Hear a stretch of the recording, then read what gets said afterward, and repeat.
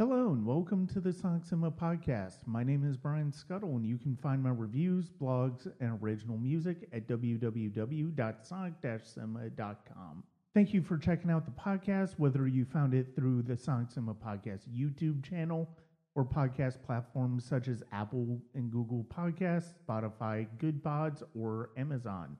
Regardless of where you listen, be sure to subscribe, rate, and review, and share the podcast wherever possible. Also, be sure to check out the Sonic Cinema Patreon at patreon.com/Sonic Cinema. Whether you're there to support me in general or listen to my series Life Soundtrack, get exclusive first listens to my music, or watch my series Leaving the Collection, among other content, it means a lot to me that you would support me financially. Again, that is patreon.com/Sonic Cinema. Earlier this week, I was to record a different podcast episode, but my guests had to reschedule for personal and important reasons. You will get that episode later in July, but I still wanted to record something. That's kind of the genesis of this episode, which is one of the few that I'm writing out in its entirety prior to recording. I feel like the past year or so has seen the podcast take a turn in both quality and meaningfulness that is honestly quite profound to think about.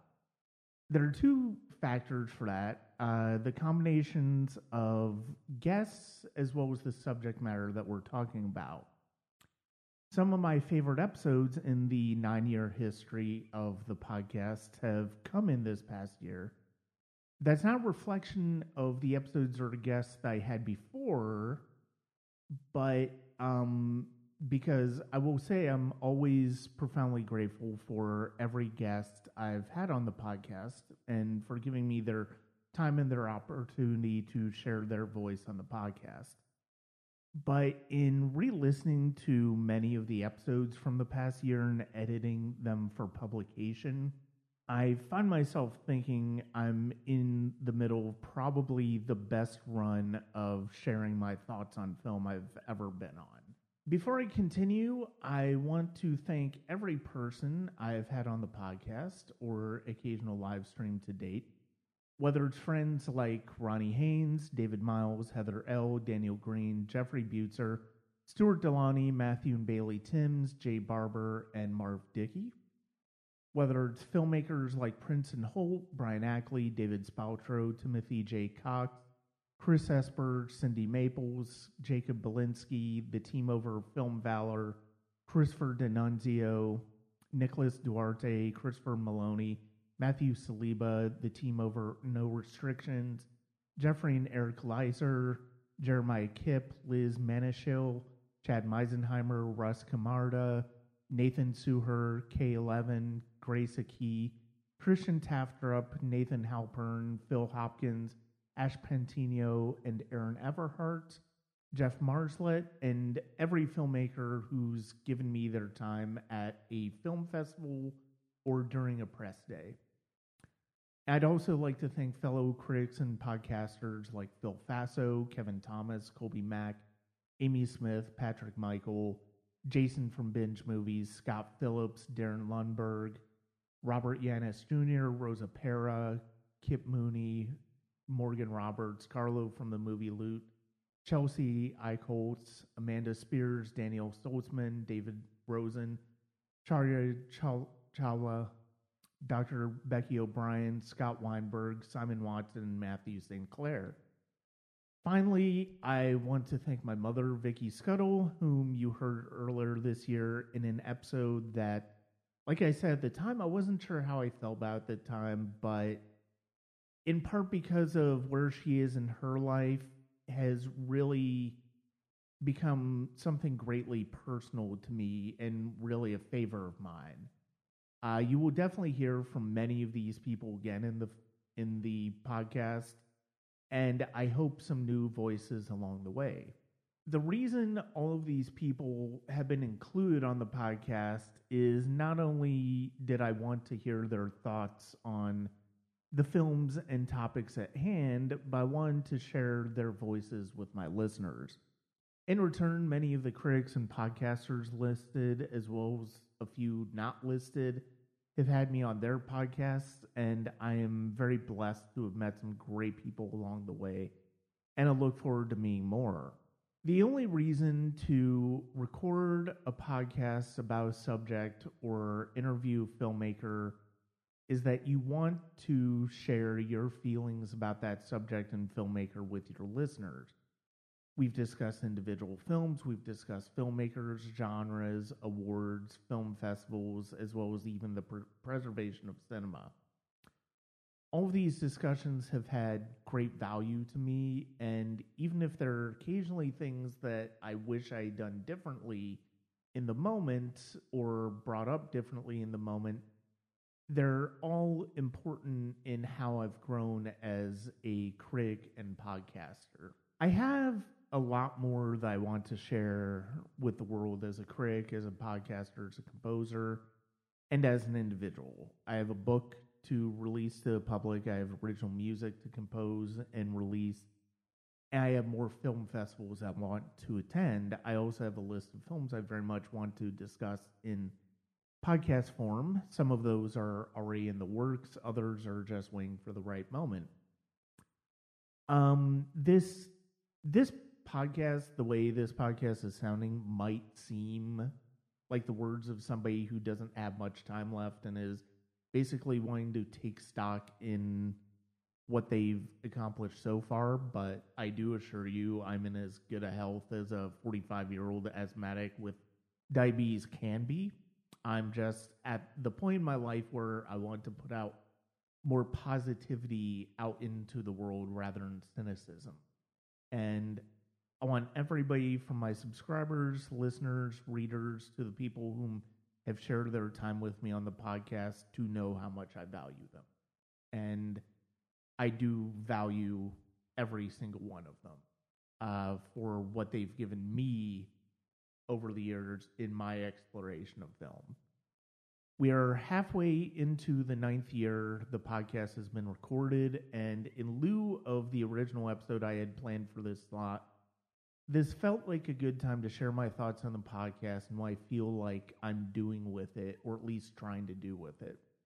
The past few years have been filled with some profound changes in my life, and Sonic Cinema has come to mean more in my life than ever before as a way of keeping me centered.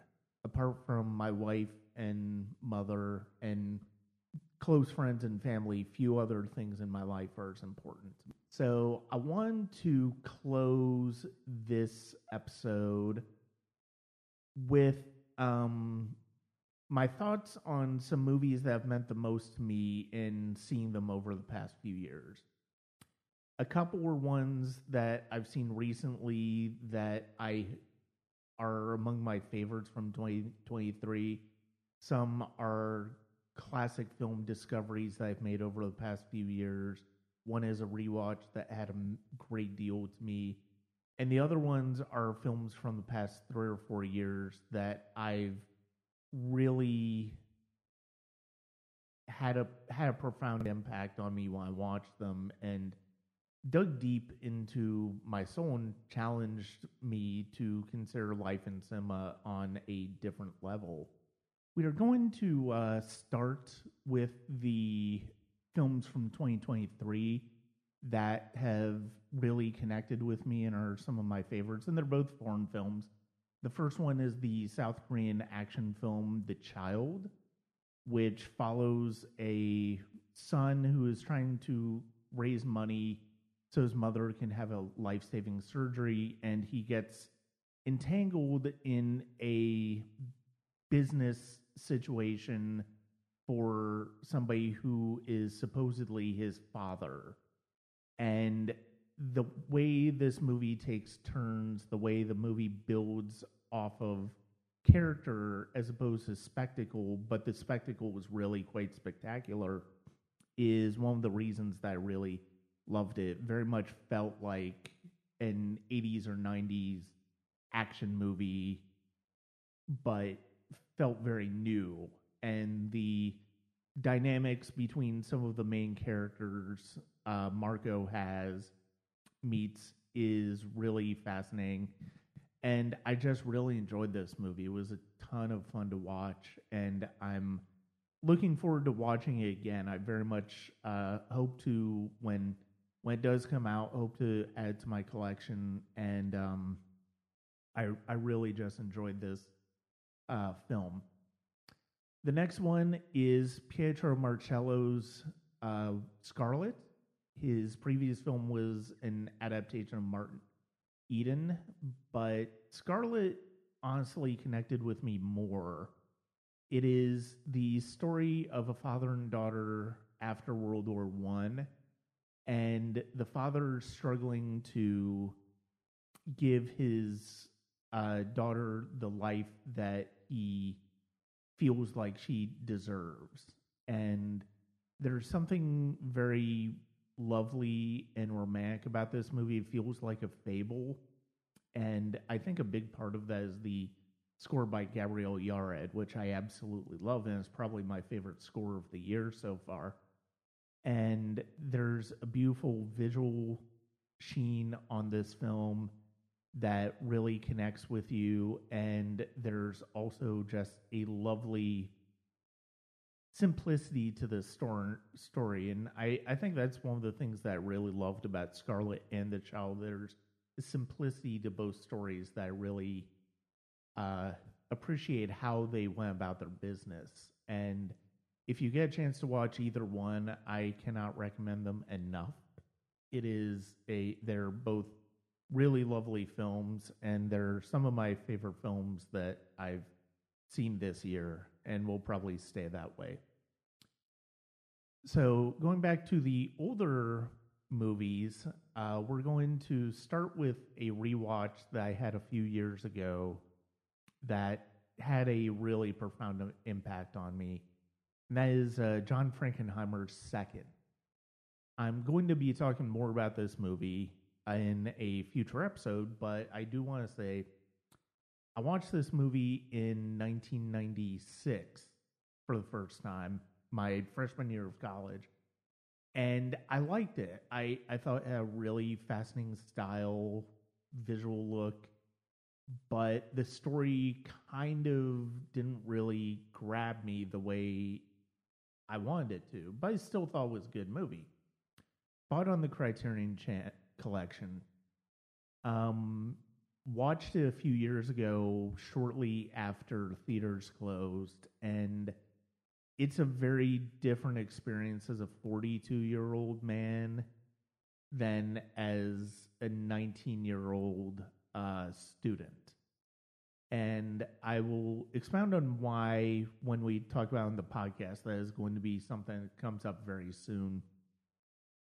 But I think it's something that really points to the importance of rewatches, because something like that just lands with you a bit differently when you're older than when you're younger, saying things that you won't necessarily understand until you're older. Next up is Umberto D. Vittorio De Sica's neorealist film. I talked about this with Phil Faso when we discussed Italian neorealism. I thought I'd seen it before, but it had been a while. So last year was really kind of a first watch for me, and sort of like Seconds, it's something that I think you have a better appreciation for when you're older and you've gone through life and you've had some struggles in life. And I think Umberto D is just really a beautiful testament to how, not only how difficult life can be, but also finding a way to persevere through life. And it really, this one had an impact on me when I watched it last year, and I thought it was quite beautiful. Next up is Robert Altman's McCabe and Mrs. Miller, a terrific Western, beautiful cinematography by Altman, really fascinating character piece with Warren Beatty and Julie Christie. And this is a movie that really landed with me the first time I saw it a few years ago, and I'm looking forward to rewatching it over the years. It's probably one of my favorite westerns that I've ever seen. Next up is Sam Peckinpah's Bring Me the Head of Alfredo Garcia, which is a very slow motion action movie, very violent, very rough and tumble. I watched it earlier this year for repertory reviews, and it was one that just had me completely. I love this movie, and I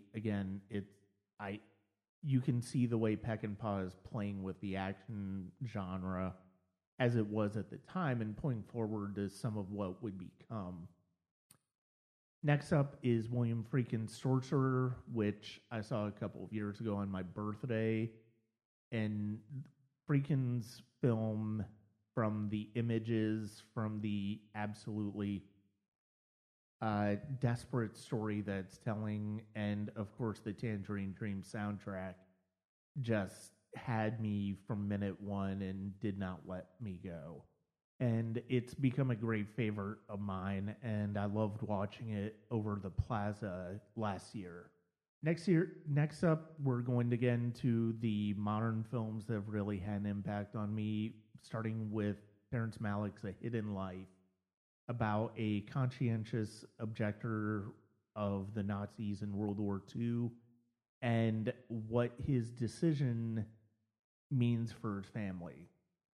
This one came along at a time where I was really struggling with how to handle my mother as her dementia was getting really bad, and it just completely flattened me and really gave me a sense of hope that the decisions I was making were ultimately the right ones, and trying to move forward with them was important. And it's not only my favorite Terrence Malick film, it's probably one of my favorite films of all time. Next up is K11's Black Lake, which I've seen several times now, and it is a film about trauma. It's a film about transforming after being connected to trauma and having that shared connection with other people because of trauma. And it's an amazing vision, even in the directorial cut form that I saw at Renegade this year, or as part of Renegade this year. It is something that just completely blows me away. And it's one of my favorite soundscapes of the 2020s so far. And Black Lake, when it is made available to the public, I cannot recommend it enough. Next up is Coup 53, which is a documentary that unfortunately is not really available because of legal reasons, but it is the story of an Iranian filmmaker trying to tell the story of how Britain's role in the coup of the democratically elected leader in Iraq happened from the British side. The filmmaker is a native Iranian, but he was sent to Britain as a teenager, and you can really feel the tension he has and the sense of trying to reconcile both sides of that in the documentaries. He's trying to put the pieces together with editor Walter Murch. And it's a fascinating documentary. If you get a chance to watch it, I cannot recommend it enough. Next up is another documentary from 2020. It's one that I saw at the Atlanta Film Festival this year. Don't even know if it's available, but I really loved it. It is Cinema Premiere, and it's the story of a movie theater operating in Afghanistan in the years after the Taliban fell in 2001 after September 11th. And as somebody who watching it at the time during COVID was fascinating because of the fact that that was a time where movie theaters were really struggling, and seeing their struggle certainly is not the same thing between COVID versus the war on terror, but seeing the struggles that they had when it came to running a movie theater and coming up against the film censors was fascinating. And I really, really love this movie. I hope it becomes available because I really kind of loved it. Finally, there's Steven Spielberg's The Fabelmans, which is very much, after 3 viewings, is very much one of my favorite movies of his. And Sammy Fabelman's story very much feels like my story in a lot of ways. I mean, obviously, the narrative ideas are different in each one, but it's something where I've felt those feelings that Sammy Fabelman goes through, and the way Spielberg films that movie, that deeply personal movie of his, the way John Williams scores it, I come back to it. It's gonna be probably one of my very favorite movies of all time by the time I'm done here, and I cannot thank him enough for that film. As always, thank you for listening to the Sonic Cinema podcast. We will be back later in the month with an episode about one of the great film composers of all time, as well as the original episode that was in place this week, which is going to be about a trilogy of thrillers from one of the great unheralded masters of 20th century cinema. Thank you very much, and I hope you continue to enjoy the podcast and continue to follow my work at www.sonic-cinema.com.